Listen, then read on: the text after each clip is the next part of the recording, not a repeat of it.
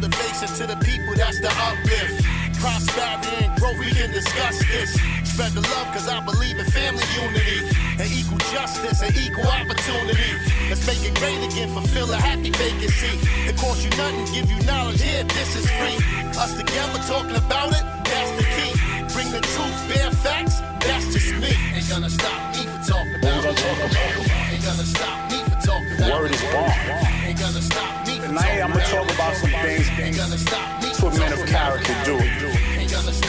When we're talking about respect, building a community, the idea is for us to help each other build and grow. Peace and blessings, family. Welcome to the Bear Facts, Life Lessons with the Sugar Bear, where the goal is to motivate and inspire. You're in the right place at the right time for a message that may change your perspective on issues that go on around you daily. There are no coincidences in life. God designed his plan, and we live it without the control we believe we have. I'm just feeling truly blessed to have this opportunity to share some of my thoughts with you. Thanks for listening. It's amazing how some of the white people in the country speak on how they're tired of hearing about racism. I would offer to them, who obviously lack empathy just by making such a ludicrous statement, imagine how tired black people feel having to live and experience every day in every way in just about everything that we do.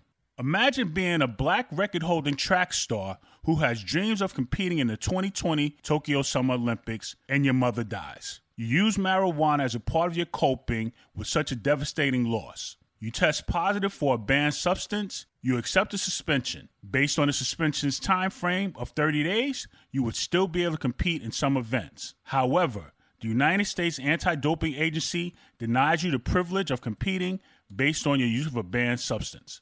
Fast forward 8 months to the 2021 Beijing Winter Olympics, and a white Russian figure skater tests positive for a banned heart medication. This doper is allowed to compete. To throw salt on the wound, International Olympic Committee spokesperson Mark Adams releases a statement. I would suggest there isn't a great deal of similarity between the two cases. No similarity between the cases? How would you feel if you were the 21-year-old black female track phenom, Sha'Carri Richardson? Imagine being a parent and your son is killed at the hands of a police officer who mistakes her service revolver for a taser. When brought to trial, the white female former officer is convicted of first-degree and second-degree manslaughter. Prosecutors were seeking at least 7 years of the 15-year maximum.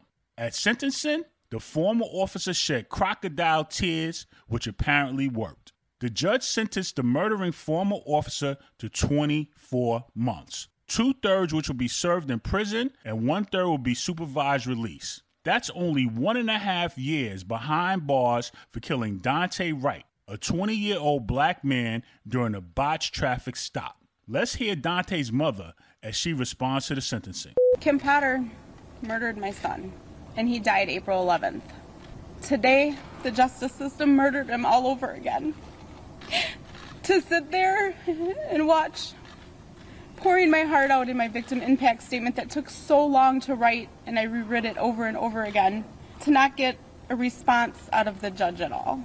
But then when it came down to sentencing Kim Potter, she broke out in tears. So once again, we are standing here to say that we're very disappointed in the outcome. Yes, we got a conviction, and we thank everybody for that. But again, this isn't okay. This is the problem with our justice system today. White women tears trumps. Wow. Trumps justice. And I thought my white women tears would be good enough because they're true and genuine.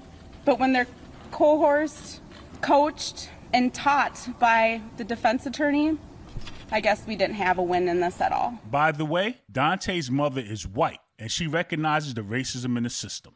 Imagine being a 14-year-old black child hanging out with your friends in Bridgewater Commons Mall in New Jersey. An older kid from your school that you do not know begins to harass your younger friend. You believe the bully is doing it because your friend is smaller. You intervene to stop him from bothering your friend. The bully puts his finger in your face and shoves you. Now you found yourself in a grappling match with a bigger, stronger kid who has you down on the ground. The police show up. The kid attacking you is told to sit down. You are turned over, held down by officers' knees on your back and neck, then you're handcuffed. While the bully, who is white, is never touched by police. How humiliating and traumatizing was that for 14-year-old Zakai Hussein? Well, Zakai later stated during interviews that I was scared. It made me feel small and inferior, like I was less important than the older kid.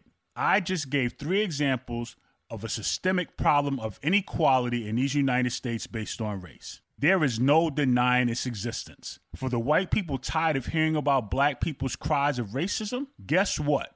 We're exhausted from having to point it out after living it day after day, month after month, year after year. While some of you find ways to justify a corrupt system that was never designed to be fair, you also seem to blindly justify the corruption because you live on the side that wins every time. It must be nice to be white and right in any situation.